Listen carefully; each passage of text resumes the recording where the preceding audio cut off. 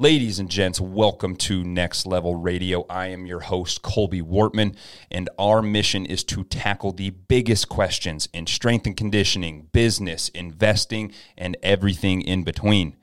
We bring to you the best people in every sector so that you, the listener, can benefit and learn from the best in the biz. Whether that is S&C or business, you can rest assured you're getting the best knowledge available. All right, it's time we all grow up a little bit. Ditch the pre-workout. It's not 2007 anymore, and it's nothing like Jacked 3D. Ditch the shaker. You're not 4 years old, and you don't need a bottle anymore. And get yourself the best dippable pre-workout on the market. Each pouch is patriotically packed with 300 milligrams of caffeine and vitamins because shaker bottles suck. Send It Sups is the on-the-go solution for athletes, LEOs, firefighters, door kickers, and everybody in between. Head over to senditsups.com to get the best dippable pre-workout on the market, and we thank Send It Sups for being a sponsor of Next Level Radio. Next Level Radio continues to grow because of our listeners and our sponsors. Today we present to you Fat Fish Brewing, the official beer of Next Level Radio. Whether you're looking for a night out with family or smashing the best craft beers in the area, you will find it all at Fat Fish Brewing. Check out Fat Fish on Villard Street in Dickinson, or check them out on their website at fatfishbrewing.com. Life has an amazing way of coming full circle and bringing to you the people that you need in your life at that time. As a young whippersnapper, 4 monsters deep, just excited to tackle the day, I'm headed to my first strength and conditioning conference, and I hear about a company called Team Builder. Multiple coaches with experience with Team Builder and other platforms said the exact same thing. They said that you can get very similar products across different platforms. However, the thing that truly sets aside Team Builder and puts their product above anybody else's is their true and genuine customer service. As a customer for many years, both at the university setting and the private facility, I can tell you, Team Builder's customer service is absolutely second to none. Late night emails, programming issues, emergencies on my end are all resolved very, very quickly. So join the thousands of universities and private facilities that use Team Builder to elevate their businesses by going to teambuilder.com, click Start My Free Trial, and use code NLT at checkout. Our next sponsor, Nutridyne, a medical supplement company aimed at enhancing performance and addressing the underlying issues of disease. You will be hard-pressed to find the quality that you'll find at Nutridyne. Listeners of this podcast get 20% off all supplements. Just go to @coach_Wortman and click the Nutridyne link in our bio. Keep up with us on Instagram @coach_Wortman, on our website, nl-training.com, or keep up with us on the next episode of Next Level Radio. Now sit back, relax, and take in the mind-melting knowledge of this episode. I want to welcome to the stage, and if you guys want to help me give a warm welcome to Colby.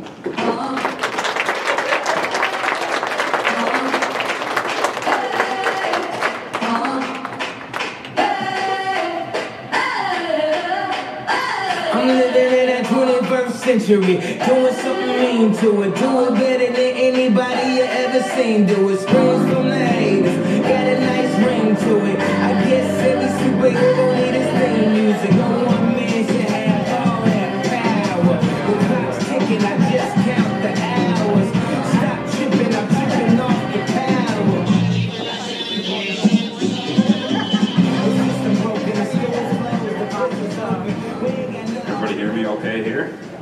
Perfect. I'm going to bring just a little bit more testosterone to this room here. I've been asked to, so we're going to try it, okay? I won't go too overboard. But to start this off, oh, I got small ears. This thing's going to fall off. There we go. Any other time, it's kind of hard. I don't know if you guys know that song that was just playing, Power by Kanye, okay? I was asked to choose a song. And any other time in the world, you can choose a Kanye song and it's usually pretty safe. If you have seen any news, it's probably not the best time to choose a Kanye song right now. He's gone off his rocker. So, first off, I want to thank everybody that made it possible. Me being in Dickinson, it was very nice. I'm glad that I can be here, give back, tell a little bit of a story that not a lot of people hear. This is stuff that we usually keep in the closet that people don't want to talk about. I'm very open and honest about my experiences, kind of what happens. And so I just want to thank Nicole, everybody else for letting this happen. It's a great pleasure. So my name is Colby Wortman. I'm originally from the best state in the Union, Wyoming. Let's go. We actually got things called mountains, and you can't see your dog run away for 5 miles, okay? So, I met my beautiful wife here, and Dickinson has become home, and it's truly home to me, and I've been able to do some very great things here for both my family and myself. So, I am outside of the law enforcement, the administrative side, and I am a strength and conditioning coach. I own my own strength and conditioning facility. I get to wear sweats 365 days a year. I deal with sweaty athletes, sweaty people all day long, okay? And I hope to draw some comparisons between what I do for my day job to what we're gonna be talking about today. So today we're gonna really go over the other side of addiction. When we think about addiction, we have this stigma, this perspective that is really ingrained in everything we think about with addiction, okay? Here in a few minutes, I'm going to have you guys elaborate on kind of what you guys see, what you guys think, and what you guys deal with, whether that's boots on the ground as law enforcement or administrative. You're seeing this stuff every single day, okay? It's got worse, it's not getting better, and I hope to change that on a cellular level, being able to talk openly and honest about what's going on in our world, okay? If you guys have any questions during this, I am very bad. I do not shut up, and so just raise your hand and I'll call on you, okay? So, first off, I like starting with a little bit of a quote here. And I don't care if you truly do have a higher calling, if you believe in God as I do, or you're from Colorado and you believe in Subarus and oat milk, okay? Whatever you have, it's very important to actually believe in something, and you'll see that transpire throughout this presentation. So come to me, all of you who are tired from carrying heavy loads, and I will give you rest. Take my yoke, put it on you, and learn from me. This is something that I reflect on quite a bit, that I wish that I could have had in these times of troubling trials and tribulations, and it's something that I can relate back to when things aren't going great. I found that having a higher power is more powerful than any rehab, any treatment, any talk with anybody else. If we can't be right with what we see as a higher power, a lot of us fail. We go in a cyclical cycle a lot of the times, okay? And then another one here. I just wanted to give you a little bit of a contrast, and this will all make sense kind of as we get into the presentation here. So, strength does not come from physical capacity. It comes from an abominable will, okay? And I get exactly what this is talking about. And when we relate to addiction, strength is something that is needed. Strength is something that is a prerequisite to get through addiction, whether that's substance, whether that's porn, whether that's business, whether that's money, whether that's anything in between. Strength is synonymous with success. And in this quote, I just wanted to show you guys the contrast. I completely disagree with this quote, okay? And it all comes down to the will. And when we get through my soft, gushy stories and all that stuff, this will all make sense to you guys. And as a person that has gone through addiction, I can tell you guys this, and I'm just very frank with it. Pardon my language if that's something here. I know who runs this conference, so maybe it's not that bad. But motivation is bullshit. And I'm going to tell you guys that right now. Motivation is fleeting, okay? Motivation is very, very instant gratification. I'm ready to go, I'm gonna spring clean the house.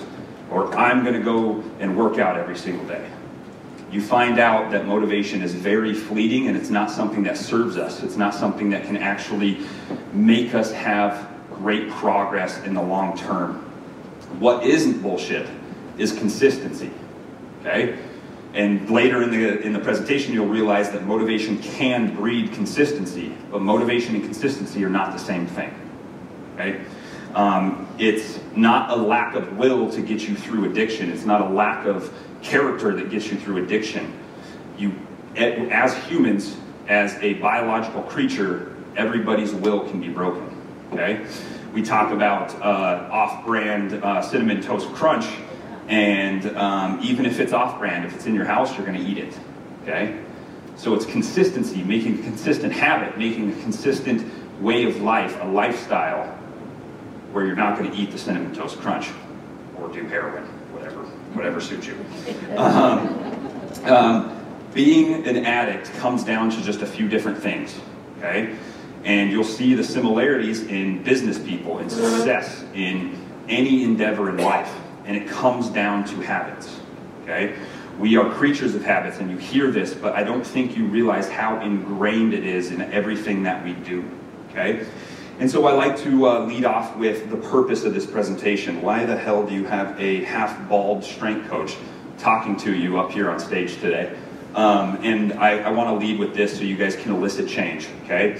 So the purpose of the presentation is to change the world's viewpoint on addicts and addiction, okay? Again, you guys deal with this stuff every single day. I dealt with this personally, but you see this on a non-personal level every single day, okay?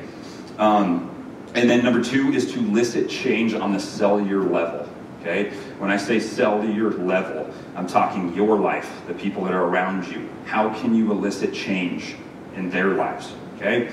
And then how can you use, at the very end, most importantly, how can you use your addictive tendencies?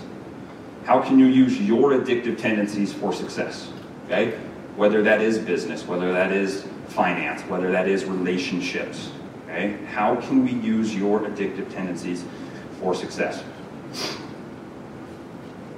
I also have a contact page right at the start, because by the time that I lull you guys to sleep, nobody's going to want to look at a contact page, okay? So you'll have another opportunity, I promise. But I always like putting this on here, my email, social stuff, and then I am also a podcast host. I run my own podcast called Next Level Radio. Explicit, let's just say that, it is very explicit.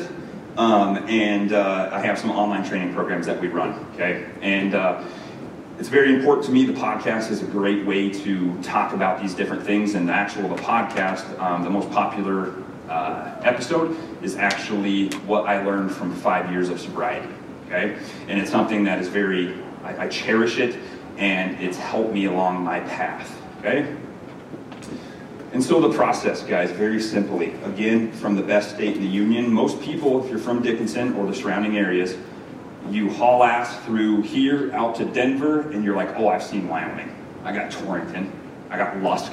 Okay, if you know any of those, good God, it's just not great. It's sagebrush and it's flat. You have more antelope than you do people, but I promise I'm from the very beautiful side of Wyoming. Okay, so I went to Worland High School from 09 to 12, and then decided to further my education and athletic career here in Dickinson. DSU, baby, bleed blue. So from there, I got my bachelor's, and you guys will obviously see that this is a very condensed version of this process, right? You guys are about to see some of the shittiest parts of my life, okay? And you're going to see that, oh, this looks all good. And that's what we see on the outside of everybody else. That, well, your timeline looks good, okay? That's what you'll see in here. So went and got my bachelor's and played college football, was a 4-year starter for the Blue Hawks, and got to play under Coach Bijou. If anybody knows him, I got to play under him for 1 year. One of the winningest coaches in the world, not NAI, not D2, not D3, one of the winningest ever.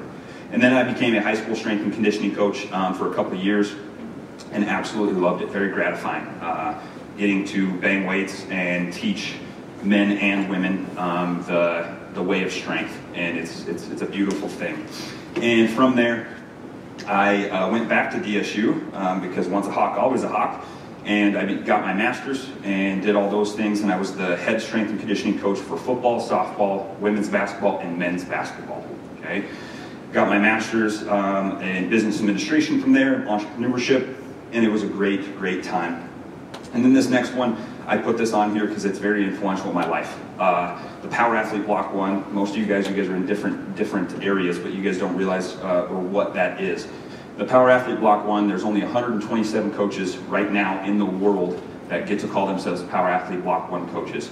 And it holds a near and dear to my heart because you pay, let's just say, in the economy we're in now, with administration, all this stuff, you got, let's call it a $500 flight to Austin, Texas. You got your Airbnb, you got your food, and then you pay another $500 bill for this test. Okay, I'm in quite big here, right? And you go down there and they beat your ass physically and mentally for 3 days straight. And then at the very end, if you did good enough, you get to call yourself a Power Athlete Block 1 coach. It's the special forces of the strength and conditioning world, and it's something that I really do cherish, and it's helped intertwine a lot of these principles that we're going to talk about here. And then I am now the owner of Next Level Training, a strength and conditioning program. Our slogan, building better athletes, but more importantly, better humans, okay? Sports end at all times, okay? So we need to have better humans here.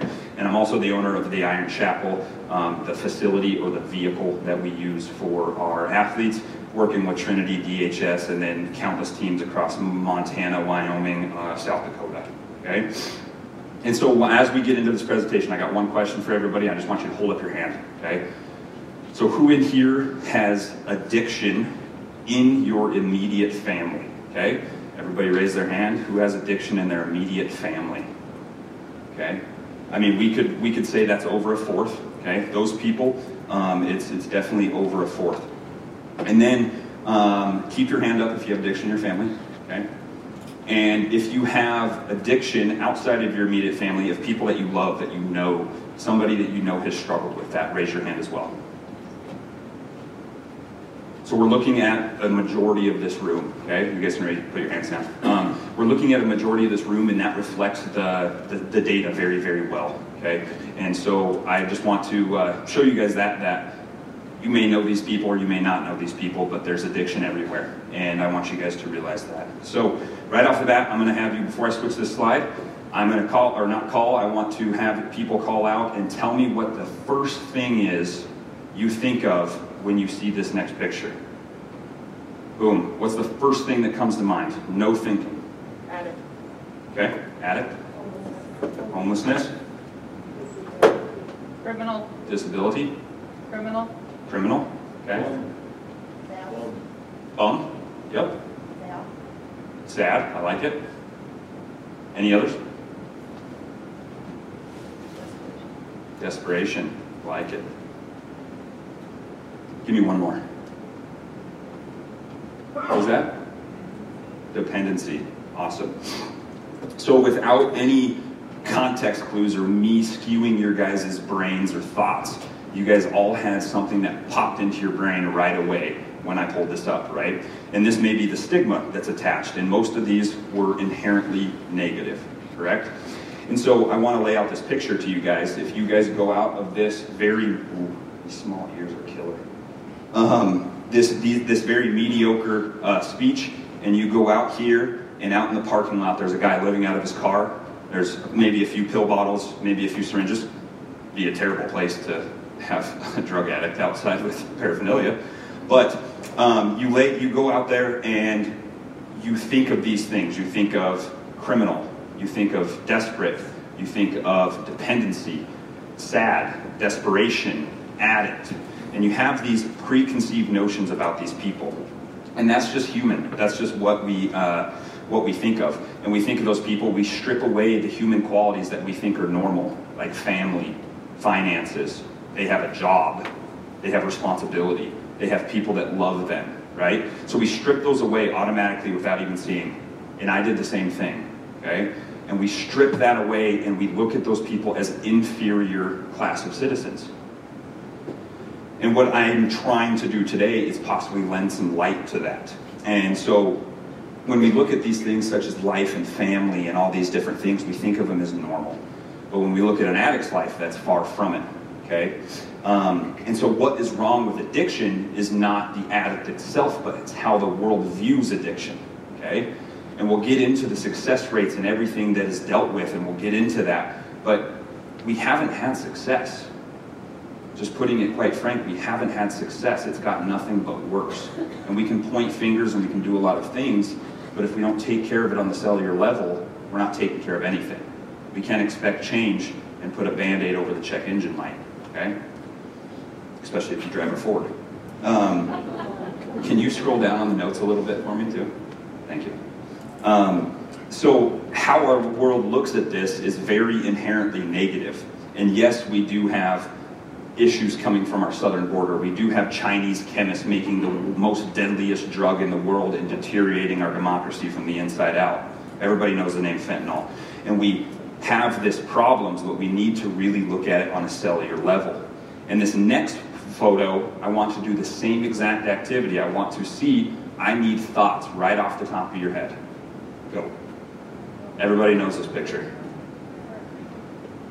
Heartbreaking?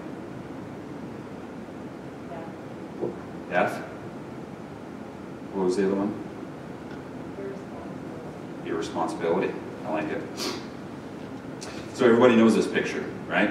Liverpool, Ohio, September 2016. Erratic driving. Cop pulls them over, and they're absolutely unconscious. Okay? They get charged with a child endangerment and DUI. And now that there's multiple factors in this picture, our tone changed a little bit, right? Our tone changed a little bit. So now that there's a child involved, our tone changed just a little bit from criminal, sad, and it changed to many different verbs or many different things and words that we can associate with this. And so what I want you guys to think about is, how did your thought process change? You had more empathy, correct? You thought about not these two addicts in the front, you thought about the child at the back. And so let's give you just a little bit of data here. With an addict in the home, this is just addict in the home, whether it's a guardian or not. With an addict in the home, a child is 8 times more likely to become an addict, okay? Everybody remembers our DARE classes back in the day where they try to scare you out of everything, you know, and it probably made me do drugs anyways. But this stuff has got nothing but worse since then, okay? It's got nothing but worse, and you're going to see that here. So 8 times more likely to be an addict with addiction in the home. If you're a male child and your father is an addict, you are 4 times more likely to be an addict additionally, okay? 2014, up to 2014, 1 in 8 kids had addiction in their homes, okay? Up to 2014, 1 in 8 had addiction in their homes. Present day, 1 in 4. Every 4th kid has to deal with the shit that I had to deal with. Every 4th kid had to deal with the thing that the majority of people that raised their hand in here had to deal with. And it makes a person emotional. It sucks. There's a reason why we have this problem, and it's multi-generational. And outside of just being an addict, let's look at the other issues. You are with an addict in the home, you are 2 times more likely to have ADHD, 2 times more for depressive disorder, 2 times for general depression, 2.5 times for OCD, 2 times for separation anxiety, and 2 times more to have bad or reduced school performance, leading to low self-esteem, physical, verbal, emotional, sexual abuse. Okay? So we're looking at something that has such a cascading effect, and we can't get a hold on it. And I hope that at the end of this, we can get to the bottom of how we can help change this and use it for the better.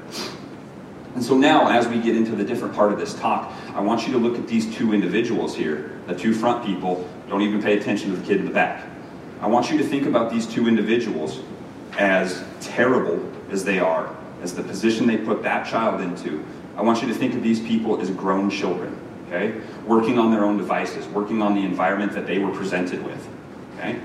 And so, I want you now to think about this. Put this older gentleman in the back seat and that gentleman's father in the front seat. our thoughts change a little bit. Yes, this is irresponsible and should never have happened. But put this older gentleman's father in that front seat, him in the car seat. That's where things get a little bit different, where we walk in their shoes, right? Okay? I know you guys deal with addiction in some of the worst cases possible. But empathy is a beautiful, beautiful thing, okay? And so now you can visualize that guy as that child in that back seat, and we now see that this is a multi-generational problem. This isn't Band-Aid over the check engine light. And as good intention as it is, a DARE program in every school. This is bigger than that. So I hope that this can help evolve your thinking from traditional thought. And so where did it all begin for me? Okay. First off, I want you to look at these two pictures right here as the same picture as that car in the car with those kids, and the same picture as those heroin addicts or fentanyl addicts on the street. This is what real addiction looks like right here. This is real addiction. This is what you guys are going to be dealing with. Okay. So this picture right here is just so October 13th was 7 years sober for me. Okay, from the worst drugs that this world has to offer. Okay? And that was the last picture, or the first picture of my sobriety that I ever took. My mom drove 8 hours up from the best state in the Union up to Dickinson, which is beautiful. I love it. But she drove all the way up here at the drop of a hat and helped me out. And then this is me playing college football for the Dickinson State Blue Hawks, starting, everybody knows your name, doing all these things. And I'm an absolute piece of crap heroin addict on the inside. Okay, I'm holding it together on the outside, but on the inside, that's a guy sitting in the streets out in his car when we get out of here. Okay, one of my favorite quotes, Mark Twain always puts it well. Quitting smoking is easy. I've done it 100 times, and we've all been here, right? We've all been here. We're trying to get into fitness or quit tobacco or whatever it is. And we all know those people outside of ourselves that fall into that cyclical cycle of sober, rehab, relapse, sober, rehab, relapse, and I've been there. And so where did it all start with me? I had a beautiful, amazing, middle-class life. Family took care of every single need that I've had. I have a stepfather who came up here for my presentation today, chief of police in Wyoming. And my first pain pill that I ever took was my sophomore year of high school. Pretty early, but the addiction started well before that. Okay, the addiction always starts well before that. I was internalizing this lack of acceptance, this lack of love, right? From the outside, I'm the 4.0 student, I'm the team captain, I'm the wrestling all-state, I'm all these things, the thing that the kid that people like, right? If the parents say, hey, I'm gonna go hang out with Joe Blow, like, let's back off. Hey, we're gonna go hang out with Colby, go ahead. But from the inside, the story's a little bit different. So I'm living this double life, and I'm absolutely very, very good at it. Very good at it. Not saying this guy didn't know what was going on, but I was good at it, okay? From the outside, didn't really know. And so those objectives that I'm talking about, we want to be able to change the perspective on it, but also have the cellular change that we need. And one of my also favorite quotes here is, most men live lives of quiet desperation. And this can be most women live lives of quiet desperation. It does not matter. We internalize everything that we go through. Again, when we looked at that process page, it looked like everything was hunky-dory, right? It looked like everything was great. But from the inside, everything's falling apart. And it's these pictures, these addicts, these people that are the same thing as those people on the streets, it's the same exact book. Addiction is always the same, but it's just a different cover. Just looks a little bit different, okay? And so when I'm living this double life, I'm trying to get away with it, and you would think there's some stories that were very normal in my life, and you'd think they'd wake you up, right? For many of you, I don't know how acquainted you guys are with it, but Tramadol is a non-narcotic pain medication. It's given in large quantities for many different things, but also in large quantities, taken very high doses, it can cause seizures. And so just some random stories that probably should have woke me up that never did. I came home from losing a very big wrestling match. I was number 1 and number 2 in the state of Wyoming. Came home, decided, hey, I have a tolerance, I've done this. I take 20 Tramadol. That's just another day, and that's another Tuesday. Okay, and I'm not kidding. 20 Tramdols another Tuesday. I won't mention how this friend had massive surplus amounts of this drug, but me and 3 other guys take it, and this third kid, he goes to go to the restroom, and door's locked, and we hear this huge thud. We're like, what's going on? We're all messed up. So we try to get in there, the door's locked. Well, we have to break down the door, and this individual was trying to take a pee, passed out, hit his head, cut his head open, and is now seizing from a high dose of tramadol. Okay? Again, this is just another Tuesday. This is just something that's very normal. Waking him up, never woke up, we continue to take more drugs. Okay? This is the wicked, wicked mind of addiction. And then back in my day, in high school, this is where things really kicked off in the state of Wyoming, more specifically Worland, and it just got progressively worse from there. I remember days, it sounds crazy, but taking, smoking, snorting Oxycontin while at school. That's not normal. You grow up in this time, and you think that this is normal. You think that you trying to catch this feeling is normal. They're catching kids in middle school in their PE lockers with heroin. Like, what happened to going out and having a few beers in the Badlands? What happened to that back in high school, you know? And so I was caught in this nasty cycle, and it sounds so crazy, and it never woke me up. I had 2 family members in my life die from overdose of drugs. Whatever. Doesn't matter. I can be another one. I can just be another number, right? So as I'm living this double life, I'm the team captain, 4.0 student, loved by everyone, and just a piece of crap from the inside. With all these family dying, I found out very quickly that we are creatures of habit. Even if I wanted to be done with this, even if I wanted to turn a page and turn this corner, I wasn't gonna, because we're creatures of habit. And we're gonna get into the power of a habit later. Something that really chokes me up a little bit, because it's hard to talk about, right? Through addiction, doing stuff that you know that is wrong. Stealing from a single mother, stealing money, stealing drugs. She had back surgeries, that's an easy go. Stealing from a father who got spinal meningitis, as much as even though he's an alcoholic, stealing from him, having these drugs at my disposal. And at this first time, I have this higher calling, and it's this thing that is just a cyclical cycle in my life, and it keeps on coming back.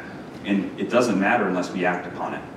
So I had God kind of come to me and say, let's get this together, okay? And so I came clean to my stepfather, my uncle, all this, and for many, many, many months I had a drug test waiting on my front doorstep every single day after practice, every single day after school. And so from there, right, I'm out of the will. We talk about that unbreakable will. I passed every drug test, not falsifying one of them.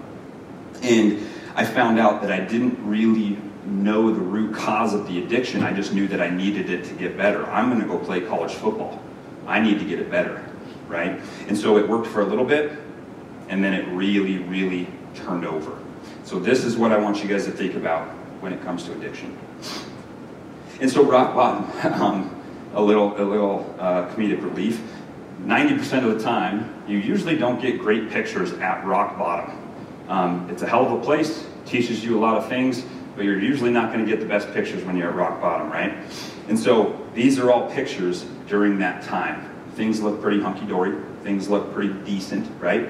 And so I was clean for 365 days. I went to college, and life's great. And I really find out really quickly that your parents aren't around. You can do whatever you want. You can talk to the people you want. There's no questions asked.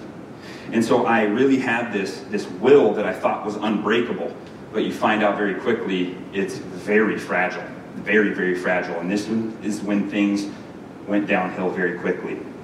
Had an individual from my hometown move back up here who is a known criminal and known drug addict, and he moved up here, and that's when things went really rogue.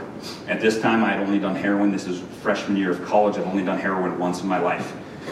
And then at this point, once we go through this, I'm still a 3.9 GPA athlete, playing at a very high level for Dickinson State as we're winning conference championships. I'm the starting outside linebacker. I'm a team captain, and I'm doing heroin all the time. Doing heroin before practice, doing heroin before games, doing heroin before bed, and you start attaching these things to your everyday life. And so I was trying to escape this physical pain, that I had with 3 shoulder surgeries and a knee surgery with this excuse running in my head at all times.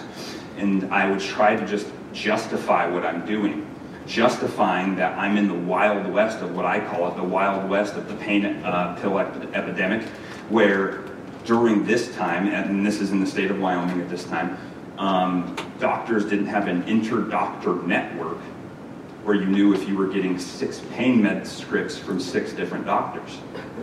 So at that point, it's easy. I stubbed my toe.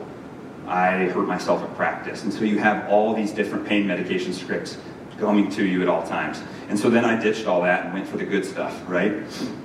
And where we're at today with how fentanyl has taken over, I say this very seriously, and I don't know if you guys will take it seriously, but I'm telling you right now, if fentanyl was the way it was, I wouldn't be here right now.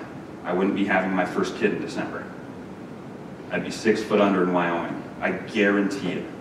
We were reckless. We didn't care. We didn't care how it affected anybody. We didn't care how it affected us. We just needed to catch a feeling, okay? And so fast forwarding a little bit, we get to what's considered rock bottom. No, I didn't run a vehicle into a house. No, I didn't get caught by the cops. I always had this little good angel on this side, like, hey, this is a little bit sketchy. Let's get out of here, okay? Always had this thing that you're made for more than this. And if that's right here, awesome. I'm fulfilling something that I need to do. And so I hit my rock bottom one day, and know him, hate him, love him, or don't, I called at the worst time of my life, this rock bottom, this pivotal moment. I didn't call my family first. I didn't call my friends. I called a coach. And that is why the title of coach, besides husband and father, is my favorite title in the world. I hold this man, Coach Pete Stanton, higher than most people in my entire life. He came to me as a human, not as another number. He had 100 other players, practice plans, his life, his family, and he came to me as a human, okay? So I call Coach Stanton, I meet him at his office, and then I call my family. I call my stepdad, I call my mom, I call my dad. Like, things got worse. They think I'm doing fine from the outside. They think everything's really, really good. But now it's heroin. It's not the easy stuff. Hydrocodone. So I go to his office, and Coach Stanton sits me down, and he says, what's going on? And he looks at me as that outside linebacker, that starter, that person that's that captain, right? And I tell him that the last 6 months, I've been high every single day I've gone to practice. This physical pain that I'm dealing with, I can't get around unless I'm on heroin. And it would make sense. I'm going to practice and I'm knocking heads. I can't feel a thing, right? And at this point, I knew that this was something that I had to get rid of. And what he told me is, Colby, it's all going to be okay. We just need to get this figured out. And so he takes me, he pulls some strings, gets me into the hospital, and he stays with me for 3.5 hours as I'm withdrawing off of heroin, okay? I don't recommend it. It's not fun. You think COVID's bad. So at that point, this was a very pivotal point in my life. As I talked about, 90% of addiction starts with a lack of love. Okay? I'm this strength coach, halfway bald, got a little bit of receding hairline, all this good stuff. I'm supposed to be this tough guy, right? All addiction, great majority of it starts with a lack of love. Okay? If you don't feel loved, if you don't have this internal feeling of acceptance, you're gonna feel it from somewhere. Okay? And if you think about children, right? Mothers have the most important responsibility at the early time of a child's life. But when we think about issues that happen in kids' lives, not taking anything away from mothers, but this is what the statistics show. When the father is absent is when we see a lot of the problems. Okay? Whether he's in there physically, or if he's gone physically, or if he's not there emotionally because he's drunk, because he's high, that's where all the problems start. And this coach, for the first time, looked at me as a human, looked at me as not a number, looked at me as somebody that he loved and stayed with me while I was at my worst. And so I really want you guys to realize how pivotal that moment is. Okay? From that point on, I have been clean. From that day on, I have been completely clean, never touched another thing. Okay? So I want you guys to see how big that is. The ripple of effect of a coach, and I'm going to insert anything, a ripple effect of a parent, ripple effect of an uncle, ripple effect of a coworker, ripple effect of a friend. That coach, from that point, the same coach that recruited me that had no idea that I had a drug problem, the same coach that recruited me all the way from Wyoming, come to Wyoming, and then was my coach, molded me into the player that I was. That same coach that stayed with me while I'm withdrawing off of heroin was also the same coach, fast forward just a few years later, hired me as the first ever strength and conditioning coach at Dickinson State University. Okay? In my life, I know this may not hold a lot of water in your life, that's full circle, man. Like, that's trust. He's seen me at the worst. How can he trust a heroin addict? Okay? And you'll find out that the key points that I'm trying to get here, it'll all make sense. Being authentic is one of the biggest things that you guys can do. And so fast forward, I completed my rehab program, and I'm going to tell you guys this right now, rehab does not work. It does not work. It's all about your higher calling. It's about how your frame of mind is when you go in and when you come out. Because I was able to be clean for 365 days, but it didn't work, okay? And so I had kind of a funny joke. I get into rehab, I'm checking myself in, and I got to complete this and everything, but checking myself in and I'm doing this interview with somebody. And it's an income-based rehab facility right on Pulver Hall is where I went when I was in college. And so it's $0 for a college kid. I mean, quite the deal. So sorry, you guys probably paid for that. I'm sorry. But she asked me, she's like, how are your grades in college? And I said, I'm a 3.9 and 4.0 student. She looks at me, she's like, you know you're checking yourself into rehab, you should probably stop lying at some point. And I was like, no, I'm a 4.0 student. She's like, we don't see that. And it's because I had this higher calling. I had something that always pulled me away. I always got my shit done. I always came to practice, but I was always high doing it, okay? So after that, I served a 2-game suspension. We came back, we won our first conference championship, and under Coach Stanton, and it was amazing. But from that point, the ripple effect that a coach can have, that a family member can have, I was able to get my bachelor's from there. Again, I would be dead. I'm doing things that you would never think of. I got my master's, became a Block 1 coach, started my own business, was a podcast host, all this stuff. But now I'm a husband, and now I'm a father, and now I'm a coach, all due to a couple things. Due to my higher calling, whether it's Subarus and oat milk or God, finding the root cause behind of what I was doing, and a coach that looked at me as not a number, but a human. And so, like I mentioned, besides being a father and a husband, coach is the best title, okay? In your guys' line of work, your title is the best title. It takes one small thing, one small bit of empathy for somebody that you have no idea. And then it comes back years later, you get that note, like, you saved me from killing myself. You saved me from doing this. It's all worth it. I'm telling you, that small bit of empathy is all worth it. And you have the ability to do this every single day. And so now, I hope that we can kind of change that stigma. And now we're going to get into how can we change this, right? So you can change that stigma of addict, criminal, piece of junk, X, Y, and Z, to something that can be maybe a little bit more inherently positive. And so I'm here today because God had bigger plans for me, and one man changed his perspective on me and looked at me as a human and not an addict. And so we need to look at addicts. This is one thing before we get into the actual ways to change it. We need to look at addicts as children look at addicts, okay? So when your child sees an addict and they can comprehend conversation, right? Your child, you go to inner city Chicago, you go to even Fargo, you go somewhere, and your child sees an addict for the first time. What do they say? What's wrong? Okay? Why is he like that? What's wrong with him? And they're asking the right questions that we breeze over. Not, he's a piece of crap, but why is he a piece of crap? Why is he doing what he's doing? It's so simple, right? We need to ask why. We can't just attach this stigma to them. We need to ask the question, why? So when we look at addicts, we need to see these people as walking human suffering, okay? We need to see these people as walking human suffering. We need to put ourselves in their shoes and realize what's going on. Okay?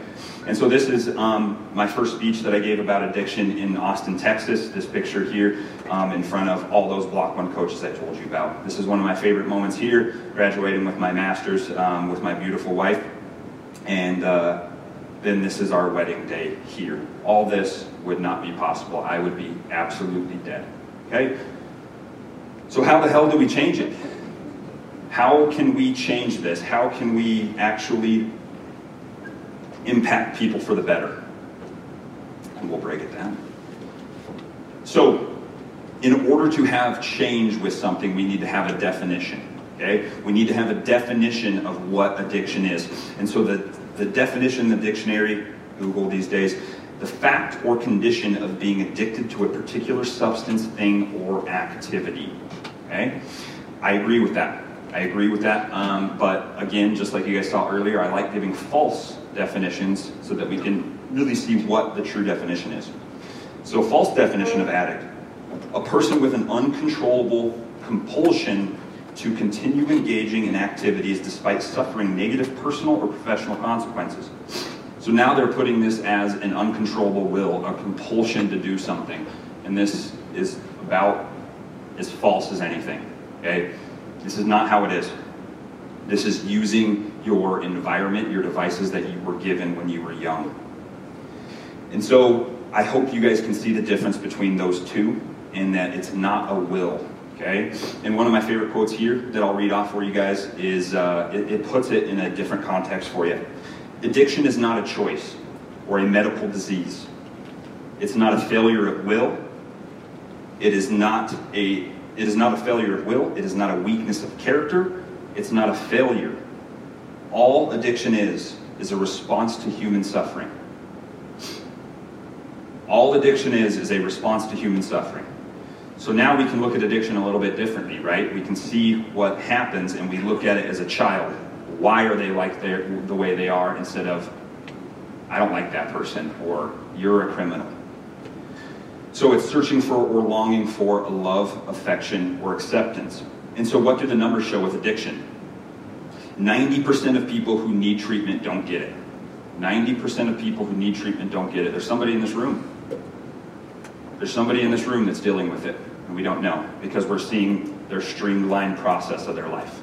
We're seeing what they're putting on the outside, I guarantee you. 40 to 60% of addicts, good range here, and I'll tell you why, 40 to 60% of addicts relapse. That's pretty terrible, okay? And why that's so terrible too, and it's probably worse than what 40 and 60% shows, is the problems with the data. A lot of people can just say what their success is, okay? They can say that 30 days sober is successful. They can say 6 months is successful. And they can say a year is successful of sobriety. But now, some people will say just completing their program is successful. We all know that is absolutely terrible. If this was a business for the consumer, if this was a true business for the consumer, we would take it out back and shoot it. Those are terrible rates. Absolutely terrible rates. And it's people doing the best they can, but we aren't asking the right questions. 40 million Americans in the United States here. I guess Americans would be in the United States. Or 12.1% of every American is an addict. Okay? That's very current data. And so where does addiction come from? The origins of addiction. Okay? Addicere, the Latin root word addicere, binding to or assigning to. Okay? As an addict, we bind ourselves or assign ourselves to our drug of choice, and we also bind ourselves or assign ourselves to the label of addict. Okay? And I have a problem with this. A lot of people teach this as a reminder to realize where you came from. I'm sorry to break it to you, I'll never forget doing doing heroin in a basement. I'm never going to get that. So there's no reason to attach this label continually. With addiction being the symptom, or is addiction the root cause? Okay? Addiction is just the symptom. The reason why we're doing it is much deeper. And so we now need to go back to these pictures and look at them a little bit differently. We need to look at these as what caused them to do this? Or can you see the walking suffering between these guys? Or this one, changing the seat, changing the role, really puts things into perspective very easily. And so this is where we can get to the point where we can actually make some change, okay? And I want to draw some parallels for you guys so you can really see what's going on. So the cycle of addiction and the cycle of success is the same damn thing. It's the same thing. Nothing changes, okay? And I'll explain to you how this is. So when you're talking to somebody on the other line, whether it's a 911 call, whether it's a family member who's gone rogue, whether it's Kanye West off his medication, when you're talking to somebody like this on the other line, think of the 4.0 student. Think of somebody trying to escape the pressures of the world or the reality that they're in, not the drug or criminal stigma. And so the cycle of addiction here, we have an internal frustration. We need to change it, right? And we start fantasizing about it. How can I fix this? And then it really gets to obsession. I need to fix this. This is running my life. I have to do this. And then we usually turn to some type of substance. And substance can be synonymous with any word that fits into your life, okay? And then at that time, we have a loss of control. We're very guilty over our use. And we tend to seize the use of the substance. Time goes on, we go to another problem. And it just keeps on revolving, okay? What I want to show you, the cycle of success, is the same damn thing. And these principles that I learned through addiction that I would never change, I wouldn't recommend being a heroin addict, but these stuff that I learned completely changed my life, and it makes it very simple. So let's take business, for example. We have an internal frustration. We need to change something at work. We need to make an innovative product. We need to reach more customers. We need to be able to communicate better to our subordinates. We fantasize about it. How can I fix this? And then we obsess about it, and it changes our life.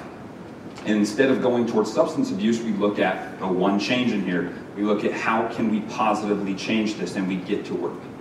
We get to work. Instead of doing a substance, we can go to the gym. Instead of doing a substance, we can go for a walk.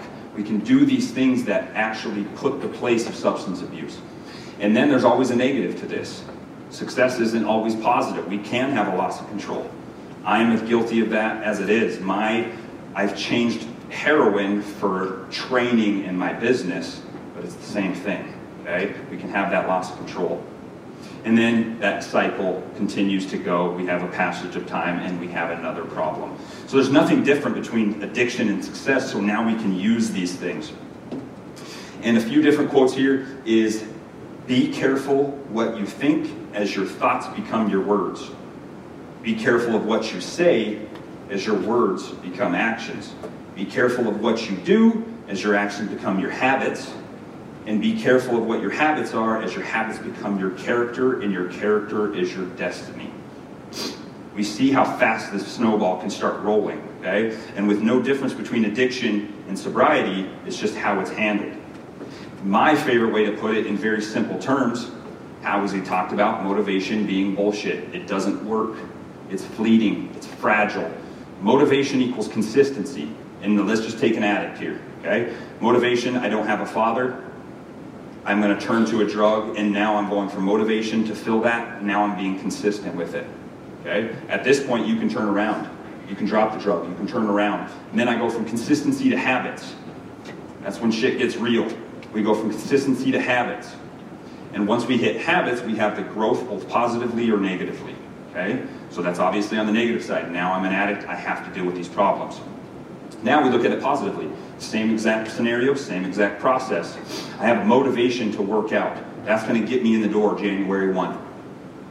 And then I become very consistent. I find a program, I find a friend, I find somebody that can help me. After I get consistent, it's now a habit. I've changed my identity, the positive growth follows. And so being able to change your identity is the key to actually becoming successful. So instead of saying, my name's Colby Wortman and I'm an addict, or my name's Colby Wortman and I do heroin. My name's Colby Wortman, I have a family. My name's Colby Wortman, I train every day. My name's Joe Blow and I own a business. Changing your identity is such a bigger tool than we think, because we attach things to us when we're not thinking about it. Robin talked about a lot of great self-care things before I got here. This is where that comes into play. And so identity is quite possibly the most important thing you can think of. And then a great friend of mine, Jay Liggins. Jay Liggins, I played with Jay Liggins. He's originally from Bismarck, and he was here with the Blue Hawks, and then we trained him, got him ready to go to training camp at the Philadelphia Eagles, and he played there for a short stint, and then he went to the Winnipeg Blue Bombers and played there for a short stint, and now he's in Switzerland playing professional football. And Jay Liggins came to me and really woke me up one day. This is already 5 years sober about. And he came to me and we're having this podcast, and he said, Colby, I need to find somebody very passionate about what they do. And he said, the way that you've attacked addiction and actually compared it to what you're doing now is what really made me gravitate towards you. I said, what do you mean? And on the podcast, he said, he's the one that made this whole speech. He's the one that made this brew into my head. He said, addiction and success are the same exact thing. He said, as an addict, no matter how much money you have in your pocket, you're going to lie, you're going to steal, you're going to get it. You're going to get whatever you need. As a business owner, you're going to do everything you can. You're going to get what you want.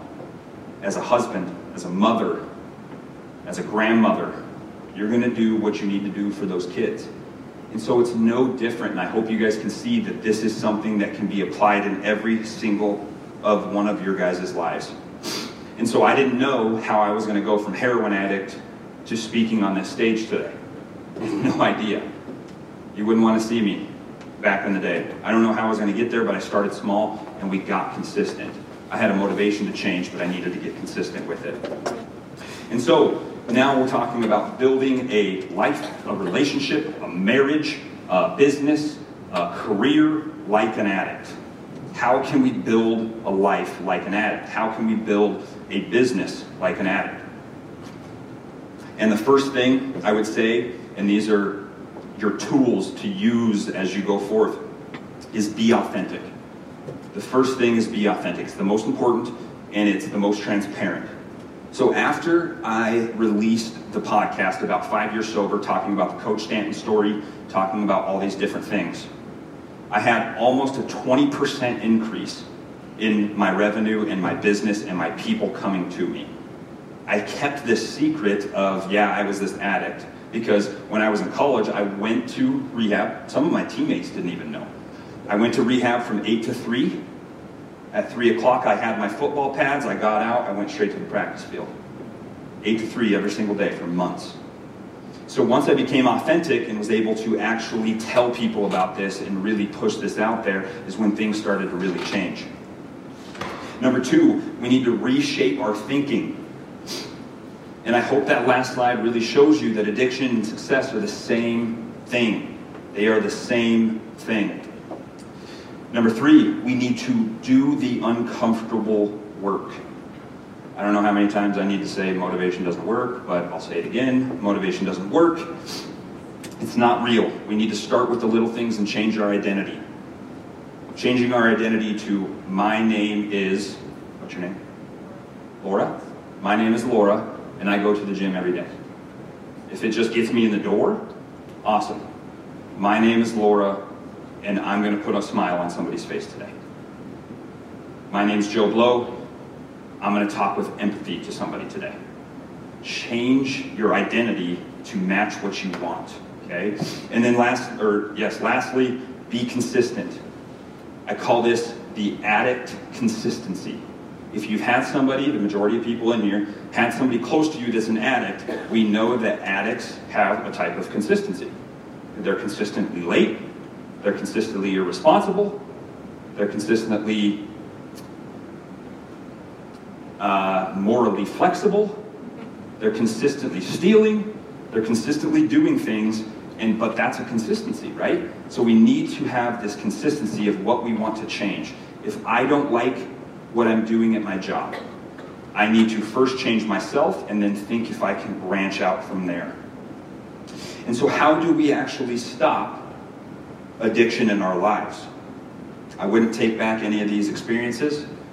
It's what brought me to today. It's what brought me to having my beautiful wife. It's what brought me to having this family. But we need to be authentic. We need to reshape our thinking. We need to do the uncomfortable work, and we need to be consistent. And lastly, as we talked about at the start, hopefully we can see the walking suffering and the changes in our perspective as we see every single addict in our family. Okay?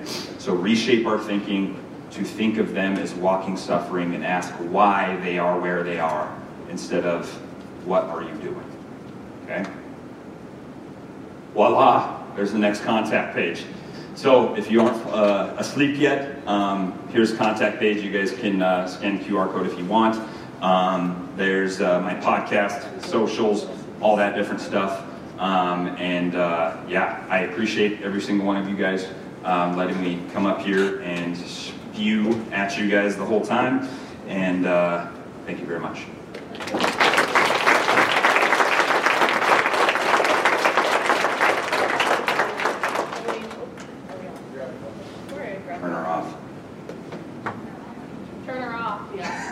He met me yesterday, he's already saying that.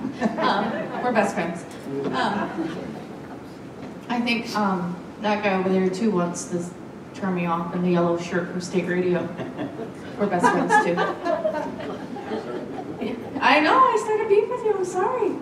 See, I just want to let the men know, this is what it feels like for women to go to law enforcement training. Because we're outnumbered. So I just want to make sure you're a little uncomfortable. Where you going? We got to do questions. Come on. My brother. Come on. All right. Let's do it. We got door prizes. Who has a question or who has a big insight or like, wow, that was a good moment for me? Bring them on. So with your drug addiction going through college, has that changed the way the college coaches view it, or have they implemented drug tests to prevent the future athletes from going down that ugly road? Because, you know, you started with pain pills, and we all know that those athletes, you know, they, especially high profile athletes, with the amount of pressure that they're under from a very young age, all through college, and then having the injuries, those sports injuries, that addiction can start very, very early. Have they implemented any drug testing at the colleges, not because of your addiction, but because it is becoming it's an issue. Very big. And at DSU, when I was here, they had once a semester drug testing. Okay, and it's random. It's something that I cheated. I mean, you can get around it, and it's something that's at that time you could get around it. I can't speak for now, but what I can speak for is when I came from Wyoming, 2013-ish, coming from Wyoming, being able to have all these different pain medication scripts at will, very easy. Okay, coming to North Dakota, and this is a positive, very positive thing about what everybody here and everybody out there has done. It was very hard. It was very hard to get pain meds before I became a more popular athlete here. Okay, it was very hard. These doctors wouldn't prescribe it, but unfortunately, and I hate to say this, but unfortunately, it was something that I accidentally skipped over in my presentation. When I was a college athlete, you get off this field, we win, we lose. No names or anything, but downstairs you go into the athletic training room, and if you have a problem, what do you need? And that's the culture that it was when I was there. What do you need? After a while, they catch on to you actually getting these pain medication scripts and all that stuff, but at the time, it was what do you need? And I think starting from the top down, from the NFL, going down into colleges and stuff, it's got a lot better. It really has. When I was the college strength coach, I mean, just out of preparation, I mean, I had Narcan in my bag at all times. Okay, I don't see it all the time, but if I did, it was something that I wanted to be ready for. And so it has got better. They're really looking at these different things, and luckily enough, it's not as prevalent in those type of people because they're trying to have high performance, but the pain meds are. The pain meds are there, and just trying to get around addiction is very hard because it happens so fast. And you take your first pain medication script, and if you have that environment, those devices that we talked about, that you have, good luck is the problem. you know. So I think they have got better, but it's a work in progress. It really is. They do have drug testing. I know that it's expanding a little bit as we've got a little bit more high profile. So as we've had 8 appearances in the national playoffs, it's getting better. Anyone else? All right, well, let's give another round of applause. We're going to go over some last minute details for the day. 6:30, Cash Bar will be open at the Hotel Astoria in the ballroom. 7:30, Benny will be going on stage. You guys are free to go to dinner. I believe in your bag there is some Dickinson Visitors Bureau brochures with like restaurants that you can visit, or you can ask any of the local restaurants, or sorry, local people here what restaurants they would encourage you to do. I will throw this side note out at you, and I will be very frank and honest with you. I would not eat at the hotel. I hate to say that, but I would encourage you to eat somewhere else. We need to do a few thank yous just in case anyone's leaving, but I just want to make sure you guys, if anyone can share the sponsor logo on their social media, just because this is a huge deal. We got some great sponsorships. Our budget, almost